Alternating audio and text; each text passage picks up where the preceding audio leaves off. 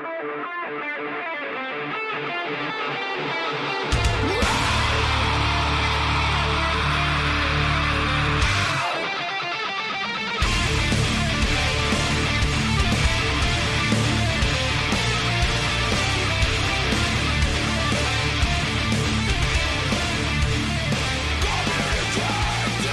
we go. Today is Sunday, September 9th, 2018, and this is episode 225 of the Defensive Security Podcast. My name is Jerry Bell, and joining me tonight, as always, is Mr. Andrew Callett.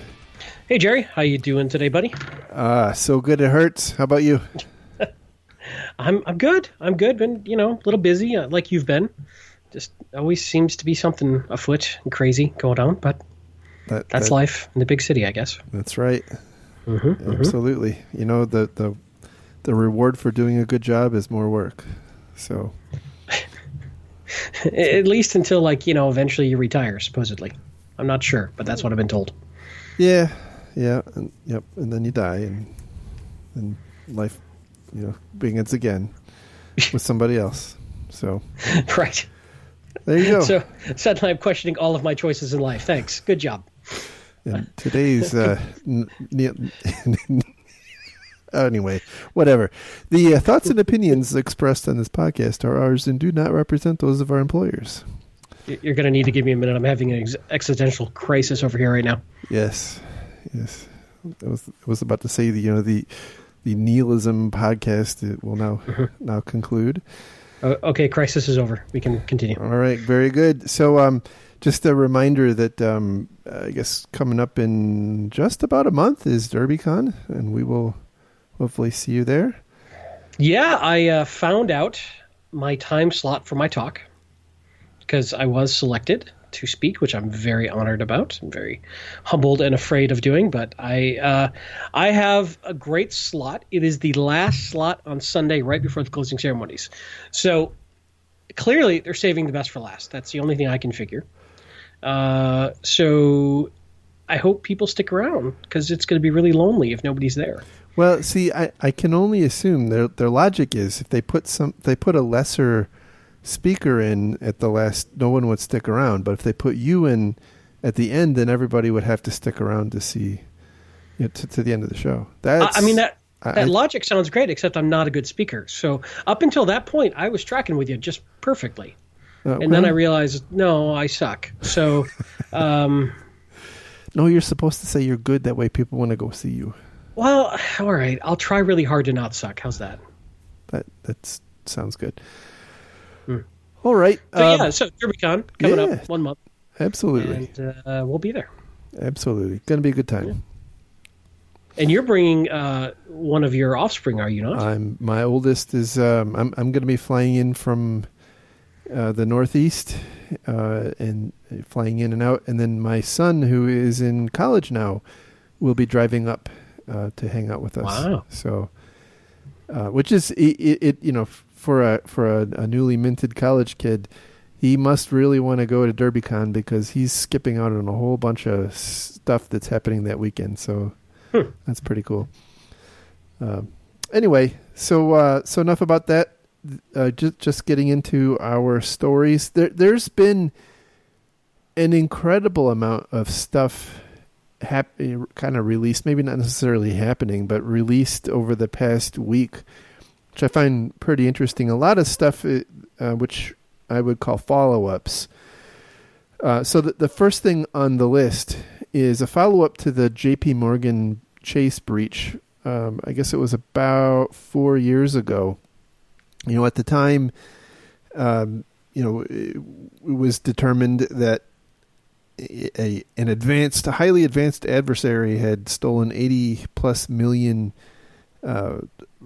customer records from JP Morgan Chase. And of course it was, a nation state, alleged to be nation state actor. And then over time, there were some indictments. I believe one of the people was lived in Florida. And it turned out that the intention behind this breach was to commit securities fraud, right? So basically pump and dump stock scam. but writ large. So basically, what they had done was a kind of a campaign of compromising different banks.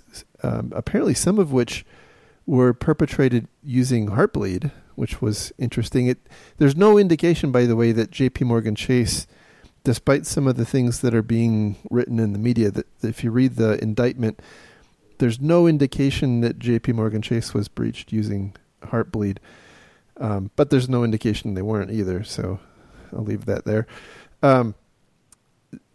Anyway, they breached a couple of different banks, apparently using the funds they collected from one of the an account at some other bank, not J.P. Morgan Chase. They used that to invest in effectively penny stocks that they pumped to the 83 million J.P. Morgan Chase customers.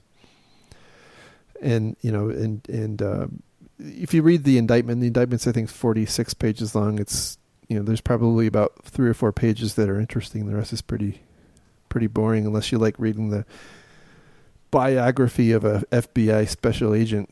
Don't be jealous. I know, whatever. So this was basically like a targeted spam campaign, almost like spear phishing writ large, because they knew they were going after J.P. Morgan's customer list. Correct. So they knew they were investors, right? These are people who apparently are active investors. So can't you just buy those lists for like $50 from people like Equifax? Seems like it. So what's new here is that this Russian person named Andrei Turin, I think that's how you would say it, was arrested after being charged by the U.S. Department of Justice. He was arrested in the country of Georgia, not the state of Georgia. He was arrested in the country of Georgia based on a request from the U.S. and was extradited to the U.S. and is now in custody in New York, I believe. So they unsealed the indictment against this Mr. Turin, and that's kind of the new news, and it goes through some of the kind of the technical details. He apparently, by the way, was the technical mind, as far as I could tell, behind the attack. Right, the person down in Florida, his name was Gary Salon. Appears like he was the brains of the operation in terms of coordinating and figuring out what they were going to do, and the actual hacking apparently was perpetrated by this, or allegedly perpetrated by this Mr. Turin. So interesting to see some of these things coming back around, and also doubly interesting to see that they managed to get a Russian, to face charges in the U.S. Well, but from, they got him in Georgia, which is no longer necessarily tightly controlled by Russia. But yes. Depends on which part, right? I suppose. Fair. Yeah. All right. So moving on to our next story. Another follow-up. This one is from ZDNet, and the title here is U.S. Government Releases Post-Mortem Report on Equifax Hack. This is pretty cool. It is cool as it can be given the circumstances of what happened. It's interesting to see some of the inner workings exposed of what actually happened here. Now, there's not a ton. There's still a lot of details that are lacking. And by the way, some of these details don't entirely jibe with what we had previously heard, where a specific person was blamed for not having... So you're saying early facts aren't always accurate? I know. Can you believe that? I'm shocked to hear that. Can you believe that? So, just to recap, unless you've been, in case you've been living under Iraq, effectively every American who participates in the economy had, effectively all of their information stolen. So almost 150 million people had basically everything. stolen, and is most people remember, this was stolen using the Struts vulnerability, and it was a hack against a dispute portal. So Equifax, as a credit monitoring company, apparently has a portal where you can log in as a subject of a record of theirs. You can go in and dispute certain aspects of what's in your credit report. And apparently that is the system that was attacked. So the timeline kind of looks like this. On March 8th, the vulnerability was disclosed. The U.S. CERT later that day sent out a letter, notice basically to the public, warning about this. Equifax internally notified their teams that they needed to patch. Oh, but the email list was not up to date. But the email list was not up to date. That's correct. It didn't have all of its sysadmins on it. So step number 1 in the chain of events. Correct. Or I should say air chain. That's right. So then a couple of days later, it was on March 10th, Equifax apparently saw activity of who would later become the threat actor here, scanning their systems for this particular vulnerability, but apparently it wasn't acted upon then. A couple of days later, on March 13th, those actors returned, and this time they were... So on March 10th, they scanned. Correct. Equifax thought they were good, but the scans found a server that wasn't patched. And got in. Yeah, but so there's two different scans going on. One is the scans by the bad guys, and that happens on March 10th, right? And the way I read this, that's also when they gained access. It was on March 10th. March 13th was when they gained access. Not to argue with you, but I understood that they got it on the 10th, then came back on the 13th, and actually with a plan. Correct. They came back on the 13th with their exploit code. I mean, with the tools and. Got it. I misread it. I thought they got in on the 10th and then did nothing until the 13th, and on the 13th is when they started, doing stuff. My read is that the bad guys recognized that the server was exploitable on the 10th, and then they came back on the 13th with some tooling that would allow them to get shell and whatnot. Okay. And then off they were, off they go to the races. Now, it's a little interesting the way that this particular article is organized, because that they insert in here that Equifax itself had run a vulnerability scan of their systems on, as far as I can tell, they don't give the specific date, but they said it was a week after the 10th, so I would assume that was about the 17th. So in that particular scan, they don't detect that, they don't find this server as being vulnerable. Yeah, I read it as a week after the CERT advisory. So was it? Okay, so that would have been the 15th. So right. So that's an interesting point just to spend a moment on. CERT comes out with this concern, and they don't do a scan for it, if all the details are here, until a week later. That is something I think they could definitely improve upon, and companies should go faster on, at least scanning your internet exposed devices. Yeah. Now, in their defense, and I did not I could have been a better podcast host and looked this up, but sometimes you as a customer are beholden to when your vulnerability scan provider has support for a particular vulnerability. That is very true as well. That is very true. So it depends on the scan, right? I mean, you could do a scan for version numbers, or you're right. There's a bunch of different nuance. But what's interesting about this scan is it did not alert on the dispute portal as vulnerable. Correct. Now, I have a theory on this, and I think we may have actually talked about it in a previous show.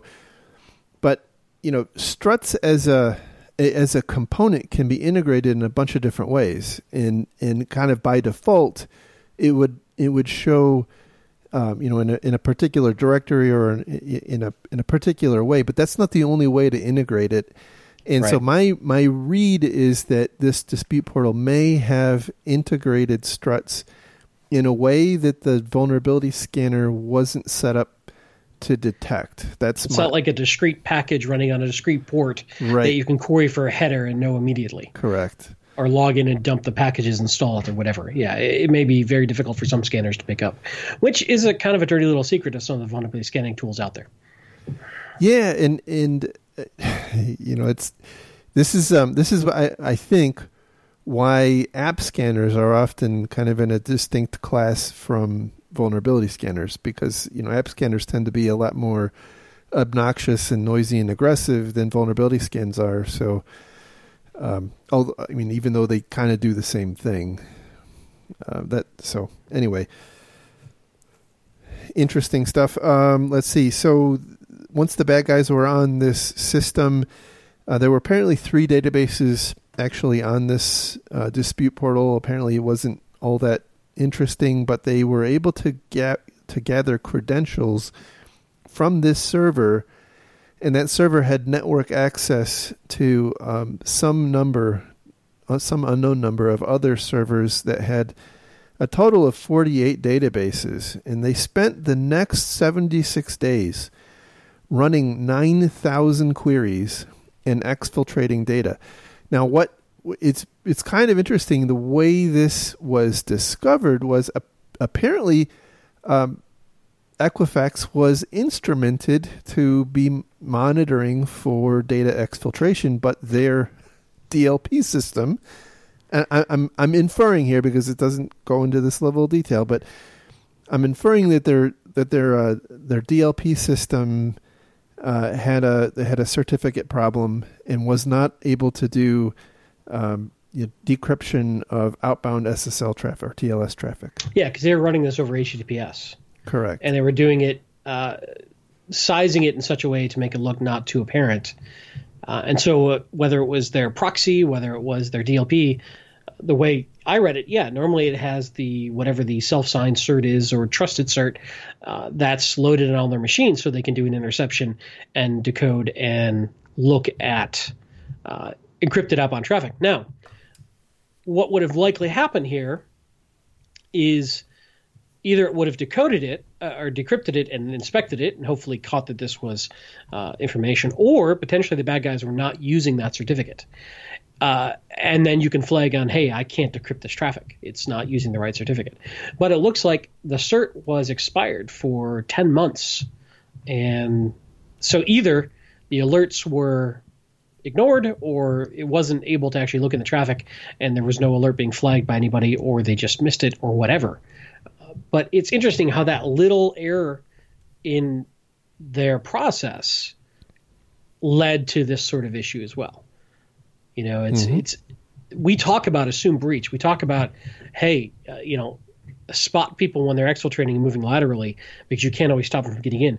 Well, here they unfortunately shot themselves in the foot for reasons we don't have the full details of by not keeping one of their key systems accurate and up to date. And to me, I think this is a common problem. I think this happens fairly often. So then the question becomes, do you have anything to test that? Do you have anything to, on a regular basis, trigger? And if it's not triggering, know that it's not triggering. How do you know your systems are working the way they're supposed to be working on an automated fashion? And that's not an easy question to answer, but would it probably help these guys? Yeah, exactly. So they apparently this was detected once, not because they found anything wrong with the breached systems, but because they were doing something on that I guess it's a DLP or proxy server, and recognized that the certificate was expired, and they fixed that problem, and then allegedly suddenly discovered that this data was being exfiltrated, and the rest is history. You're on an interesting point.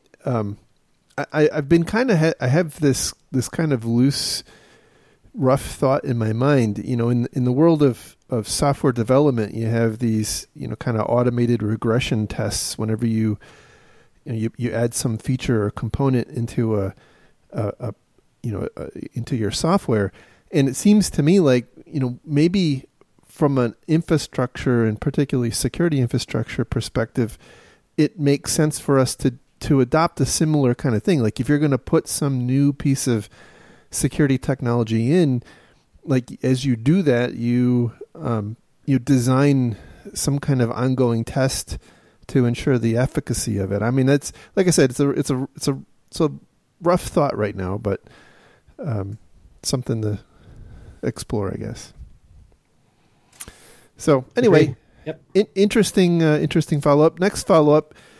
This is yet another indictment from the Department of Justice here in the U.S. This comes from ZDNet. Title is Phishing Alert: North Korea's Hacking Attacks Show Your Email is Still the Weakest Link. This story, by the way, has garnered a lot of interesting discussion and debate in the security industry, or security community, I should say, partly because there's a lot of people in the security industry who are former military, former intelligence agents, and so the deal here is that a North Korean person named Park Jin Hyok, I think is how you would say it, probably not how you would say it, allegedly a member of the Lazarus Group, perpetrated, allegedly according to this indictment, the attack on Sony Pictures that wiped them out, the attack on the Bank of Bangladesh that attempted to steal $1 billion, ended up stealing $81 million, and also WannaCry. So among others, but those were the most notable. Now, I will say, when the whole Sony hack thing happened, and a lot of attribution was being pointed at North Korea, I was skeptical. I admit it. I was skeptical. I didn't think it was North Korea. So it looks like I was wrong.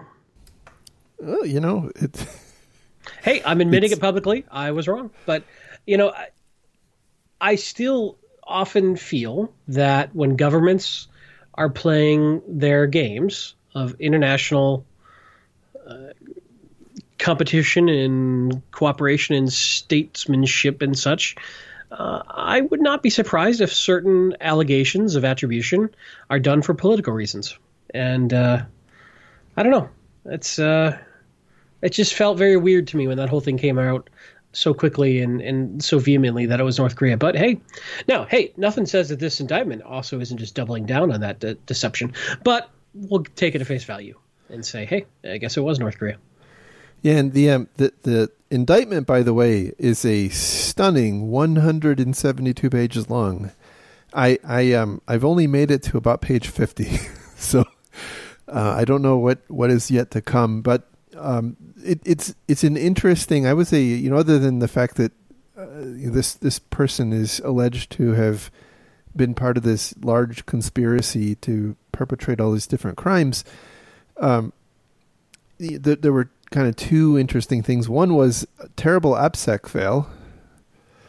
And I say that because if it's not in this particular article, but there's been other articles written about this, kind of mapping out the structure of social media and email accounts and different things that kind of led, that tie all these different attacks together back to the same group and to some extent to the same person, like thousands of email accounts and hundreds of social media accounts and on and on. And the other side is the way these were perpetrated were just bland phishing emails. Yeah. But a lot of them, and well researched. But a lot of them, and they did put in a ton of research. I mean, we talked about that on the last show about how, that Fin7, I think, was the name of the group. They put a lot of, maybe not a lot, but they put some effort into researching their victims, and that effort was paying off pretty well for them. And in this case, they used, as far as I could tell, like with Sony, they used kind of successive waves of phishing to get more and more and more information, because as you will recall, in the malware that was used in Sony, a lot of it was hard coded with credentials and whatnot, and so it was quite obvious that whoever the attacker was had intimate knowledge of the environment and the technology that was used and the accounts and passwords and whatnot. And that, by the way, was one of the reasons it was strongly suspected that it was an insider. Because it appeared to have so much inside, there seemed to be a lot of inside knowledge. Yeah. Hard-coded passwords, hard-coded IP ranges. Right. A bunch of very specific, customly targeted stuff.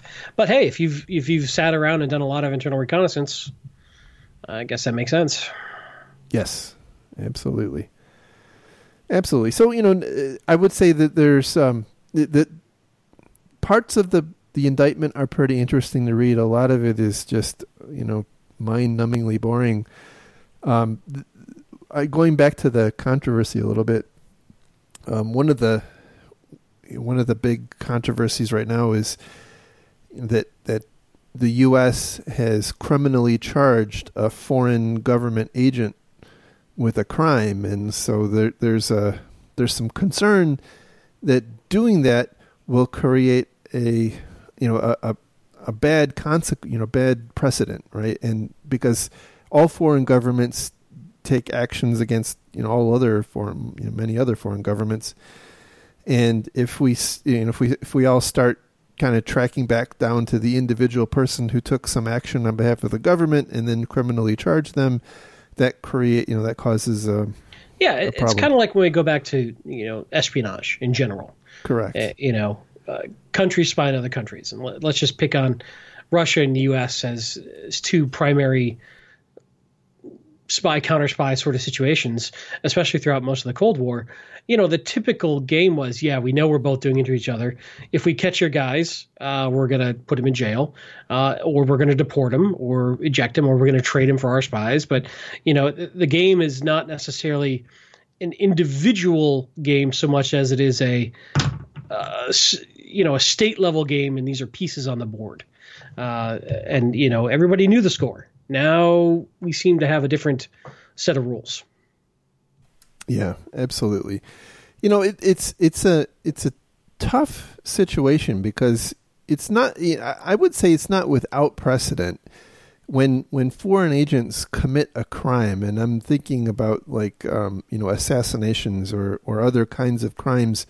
Now, granted, you can't equate an assassination with what was done here, even though it was really, these were significant attacks. It wasn't at the same level, but we have seen in those cases foreign agents being charged. So it's not it's an interesting situation. Yeah, it's tough, especially when these, like you said, foreign agents acting on behalf of their government. Right. This stuff gets weird. This is how you get into things like what's a war crime and what are the rules of war and what is, this is probably way beyond my pay grade to eloquently and accurately discuss, but it is interesting to watch. Yeah, indeed. So the last thing on the list for today, and it's actually a kind of a package of 4 different things, is Verizon released or at least part of their 2018 Data Breach Digest report. And my recollection, by the way, of previous Digest reports were that they were kind of one monolithic report, but this time they've broken it up into segments, and so now they're like individual case studies, I guess. And so how is this different from the other big Verizon breach report?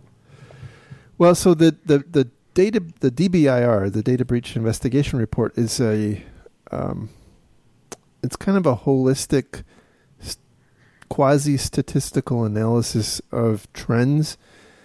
And this is, I would say this is them taking and it's hard to say if these are actual, incidents or if they were a composite of different kinds of incidents of the same nature. But it's one specific type of incident, and they talk about it in a little more detail.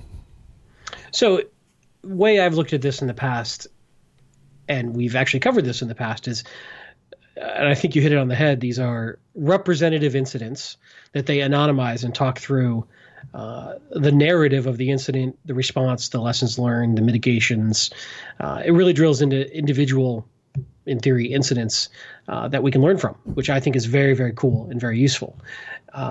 But yeah, they used to release this as one monolithic report, and now it looks like they are breaking out into, at the moment, they have 4 individual reports of 4 individual stories, but more are going to go live on the website as they publish them, it looks like. Allegedly. So, before we get deep into the details, I will tell you, I find these incredibly valuable. I find them valuable to send around to my staff. I think they are very good at giving a narrative that is relatively executive friendly of how real breaches are happening in the real world, in a sort of interesting to read, walkthrough with good takeaways and lessons learned. Indeed. So the first of 4 is titled "Credential Theft: The Monster Cache," and again, we don't know who the victim is here, but this is the result of of Verizon's incident response activities. So apparently, they were called out to help a customer who they describe as being in an industry that is frequently targeted by espionage-oriented threat actors who rely heavily on phishing emails as an initial vector. And so they were called in. There's no actual description of what the initial problem that they were called in to help with was, but upon investigation, they found that there somewhere on some quote darknet forum, there were 500 corporate user accounts and passwords for sale associated with this particular company, and they go on to point out that this is not an uncommon thing. That there's lots of different ways for people to collect usernames and passwords, and then try to turn around and sell those, and then some other bad guy uses those for their purpose. It's the it's the whole underground economy, as it were. So apparently, while they were out investigating one incident, another part of the same company called and engaged the Verizon for a different incident, also involving a compromised account. And in the ensuing investigation, they found that one or more of the company's email accounts had been compromised and was being used to send around what they describe as internal phishing emails, which is an interesting concept. And I have been seeing this more and more, and I'm going to get derided for saying this, but I see it as largely associated with the move to email, kind of quote outside the firewall, so where you have, you got your O365 or your webmail hanging out on the internet. But once you're in, it doesn't matter, right? If you're on somebody's workstation, it doesn't matter where that mail server lives.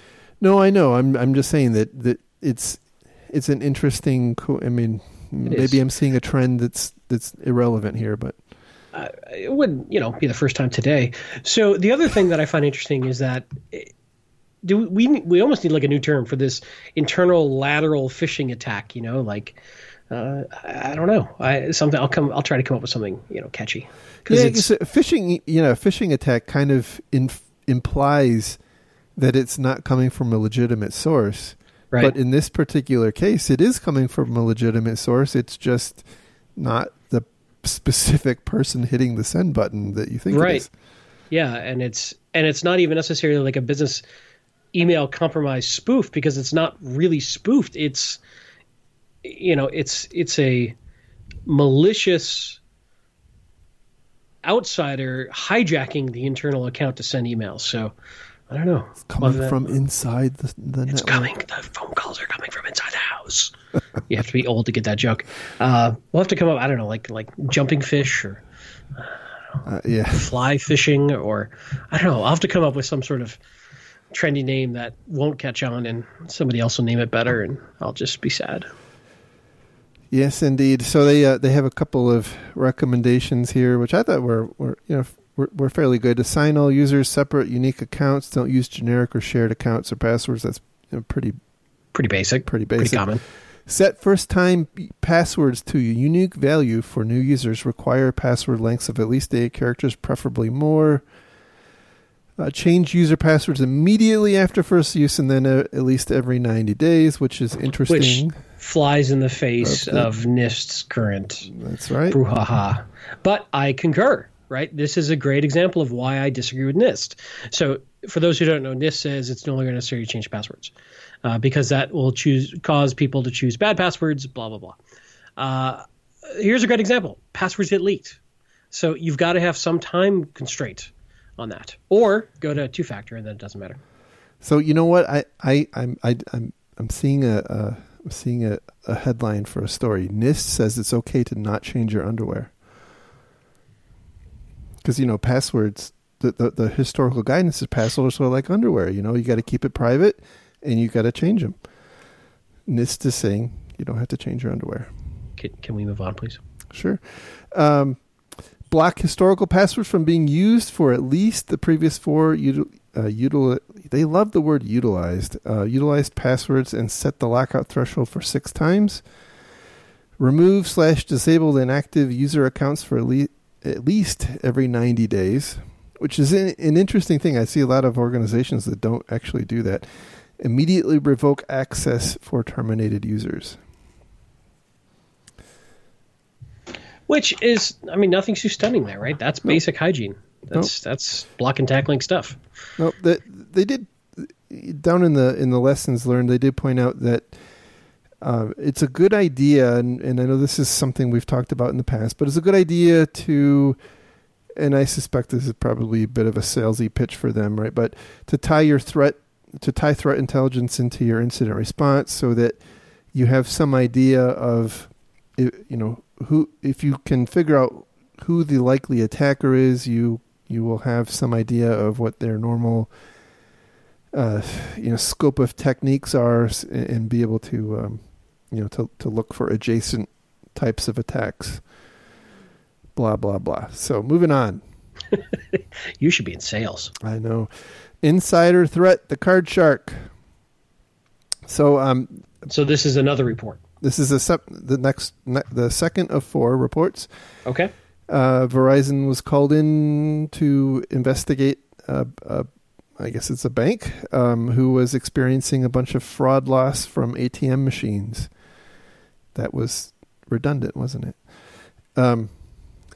And upon arriving at the scene, they noticed that they were not questioned when they got to the building, and they were allowed, I guess, to roam freely, and they thought that was kind of odd.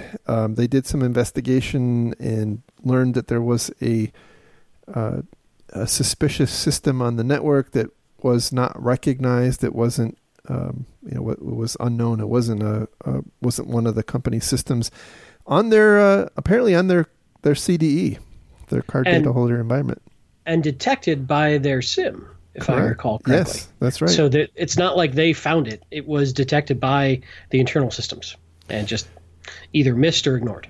Correct. They later in the article, they actually indicate that it was ignored. They didn't have anybody looking at it. So upon further investigation, they found that the data center where this card data holder environment resided was in a kind of basically a locked room that just had a standard key lock, and by the time the investigators got there, the system was had actually been placed, done its damage, and had been removed, and so they really didn't have anything to analyze. They could see evidence of that system initiating login, so it had apparently collected credentials. Not really sure how that exactly happened, but it collected credentials and then had logged into other systems on the network, and that was how they perpetrated their crime. Again, coming from inside the network. Their recommendations here were obviously physical security is an important issue, but making sure that if you have a SIM, well, one, you should have a SIM, but if you do, that somebody's actually monitoring it, because why have it if you're not going to monitor it, right? And then train your employees. Yeah, and I would say make sure your alerts in the SIM are being tuned properly, so they don't get alert fatigue. Yep. So the third of 4 scenarios is called cryptojacking, cryptocurrency mining malware, the peeled onion. Verizon couldn't resist jumping on the blockchain train. Absolutely. Like this is 2018. You got to do it, man. No, but I mean, it's legit. We're seeing a ton of this stuff. Yeah. I mean, if you're not getting crypto lockered for ransom, you're getting crypto minered, sucking your power. And that's effectively what they saw here. So one of their customers called them out. They felt confident that basically they were seeing evidence of black traffic at their firewall, so they knew they had a problem on their network, but they thought it was contained because they were blocking they were blocking Tor. This particular crypto miner was apparently using Tor for its command and control. Upon further investigation, they found that while the firewalls were blocking most of the Tor entry nodes, they weren't blocking them all, and so things were still happening. And then there was also a mining pool that they were not blocking, which was apparently not being detected, and that communication was happening successfully. In this particular case, I don't think there was any indication of exactly how the initial infection happened, but they did detect that the malware was moving laterally in their environment using CVE 2017-0143, which we all know is pretty popular Windows Windows SMB execution vulnerability that the customer thought they had patched, but apparently they didn't patch, or at least they didn't consistently patch. And so that kind of leads to some interesting recommendations and lessons learned, like conduct regular security assessments, evaluate defensive security architecture based on sandboxing, web browser separation, and virtualization for select activities, establish a vulnerability patch management program, apply security patches soon. I would say, and I think we see this a lot, like with Equifax and probably this particular company too, they would all say they have that, right? Yeah, the trouble I have with this particular one, I don't disagree with the recommendations, but they're fairly generic, and what does success look like when you start talking about that kind of stuff? Yeah, and it's almost like a platitude, and what company doesn't have a patch management program? It's all in the details, like right. You have a crappy patch management program. Yeah, I mean, I would almost rather say something like, make sure your patch management program is 98% effective within 1 week, or something like that. I think is a much more actionable target than make sure you patch. Well, yeah, duh. Right. Let's see. Employ enterprise and host-based antivirus solutions with up-to-date signatures to detect and eradicate threats as they arise. I think that indicates that they were not running antivirus on their systems. While this is good advice, it's again, this the success of modern attacks is largely based on the fact that antivirus is just trivially easy to circumvent. Well, and here's the interesting thing: whether we're talking about cryptojacking or not, it's still malware. It's the same set of problems about how do you stop malware from getting on your systems. What the payload is somewhat irrelevant, aside from perhaps catching some TTPs or exfiltration activity. But you could replace cryptojacking with ransomware and have the exact same set of recommendations, or a worm, that wasn't targeted at a specific port or something, and have the exact same set of recommendations, or whatever, because it's the same intrusion vectors in general. Yep. That you're trying to fight. Absolutely. So I'm not taking away from it. I mean, I have big props for these reports, and I think they're great, and I recommend them heartily. But it's tough because sometimes we get caught up in the sexy nature of the payload and forget that the threat vector and the infection vector is pretty much the same. Yeah, I completely agree with that. I would say it. I would carry it a little bit further and say it's not hard to take a look at these recommendations and say, established vulnerability patch program. Yep, got that done. Use antivirus. Yep, got that done. And there's no context of, is it appropriate? Like, is it working? Does it do the job? Is it actually effective? Do you have antivirus on all your systems? Do you have an antivirus that's actually likely going to catch stuff? Is your patch management program actually making sure things are patched and so on? And I think that's my concern with some of these, with some of these recommendations. You run the risk of kind of underplaying or feeling like you've already got this stuff done, right? False sense of security. Yeah, this wouldn't happen to me because I've got that. I've got antivirus. I've got a patch program. I'm good. Right. Yeah, no, I agree. But it's also tough for them to make very specific recommendations because every organization is a little different. Fair enough. But that's why we're here to add our color commentary. Exactly. And by the way, I'm not proposing that there's anything wrong with the way they wrote this. I'm saying from the perspective of a reader, I think we fall into this, into this, like you said, false sense of security that we're good. So just carrying on with their recommendations for critical systems and servers, deploy file integrity monitoring, application whitelisting, intrusion prevention, and disallow internet access. They say internet browsing. I'm gonna go farther and say internet access. And also, by the way, I'm going to go even further than that. Disallow access, network access to anything that has internet access from your important stuff. No, I know, like that's crazy and stuff. I can think of some exceptions to that rule, but we'll spare the audience that debate for another call. All right. Block and/or alert on internet connections to cryptocurrency mining pools, include Tor networks, unless a valid business reason not to do so. I would say, if you have a valid business reason for using Tor, you should probably, do. I mean, I can't imagine that's a mainline requirement. You probably want to put that into some kind of a pen. The best llama porn is on Tor. Come on. Well, fair enough. You're right. To the extent possible, remove local admin rights, force standard user use for web browser activity, and force escalation. That, by the way, is becoming a really important thing. This has been advice for a long, long time, but I would say it's one of those things that's becoming more relevant than ever. Let's see. They have more.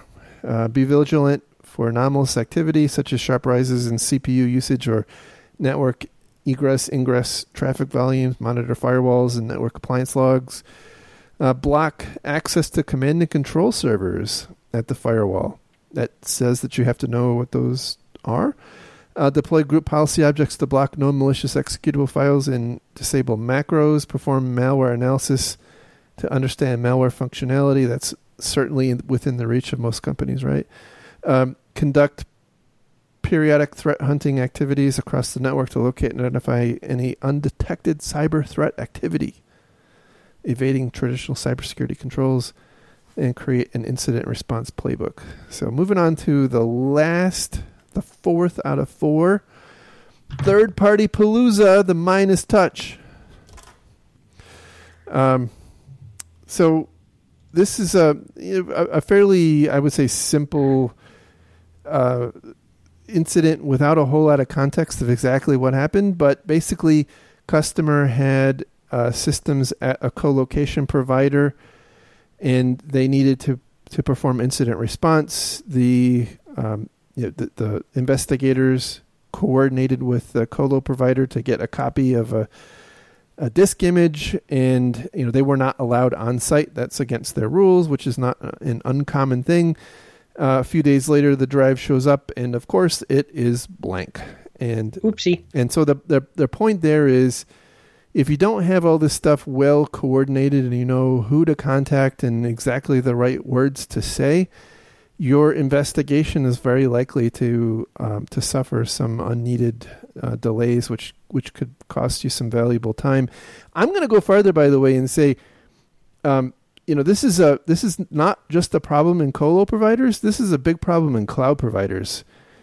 So what do they think happened here? Like, why did it show up zeroed? They made the wrong image. They did it wrong. They wiped it by accident. It's not exactly stated, but it sounds like they kind of think that the person who was doing the image didn't actually do anything. Yeah. Oh. Job's done, boss. Right. Here's your hard drive. Right. Exactly. So anyway, that is all the time we have for this week. I hope you enjoyed this. I hope you found it useful. If you did, give us some love on iTunes. It helps us out. Anything else that you wanted to close with, Mr. Callett? No, I'm looking forward to seeing everybody at DerbyCon. And if you're coming to Hacker Halted in Atlanta this week, I will probably not be there. My day job keeps me pretty hopping. But safe travels. Enjoy the show. And thanks so much for listening. And you know what? I actually may be at Hacker Halted. No kidding. I don't know. I don't think I'll be there the entire time. I will probably have meetings on and off, but I'm intending to go. I have tickets, and wow. I have one of my employees is speaking, and another one is flying in from a different country to attend. So it's it's an opportunity to get to see my team. Just a reminder, you can find the links to the stories we talked about on our website at www.defensivesecurity.org. You can follow the show on Twitter at DefensiveSec. You can follow Mr. Callett on Twitter at Lurg, and me at Malicious Lincoln. By the way, I'm going to add a new one today. Oh, yeah? Yeah. So I a while ago, I started this Mastodon server, infosec.exchange. So go to infosec.exchange. It's kind of like Twitter, except that the timeline is in order and there's no ads. So I don't know if I can handle that sort of, newfangled hippiness. I know. So, all right. So there you go. So anyhow, what was that again? Infosec.exchange. Infosec.exchange. That's right. And it'll tell you how to sign up there. Correct. Excellent. Yep. Join the party. All right. Thanks, everyone. Have a great week, and we'll talk again soon. Bye-bye. Bye.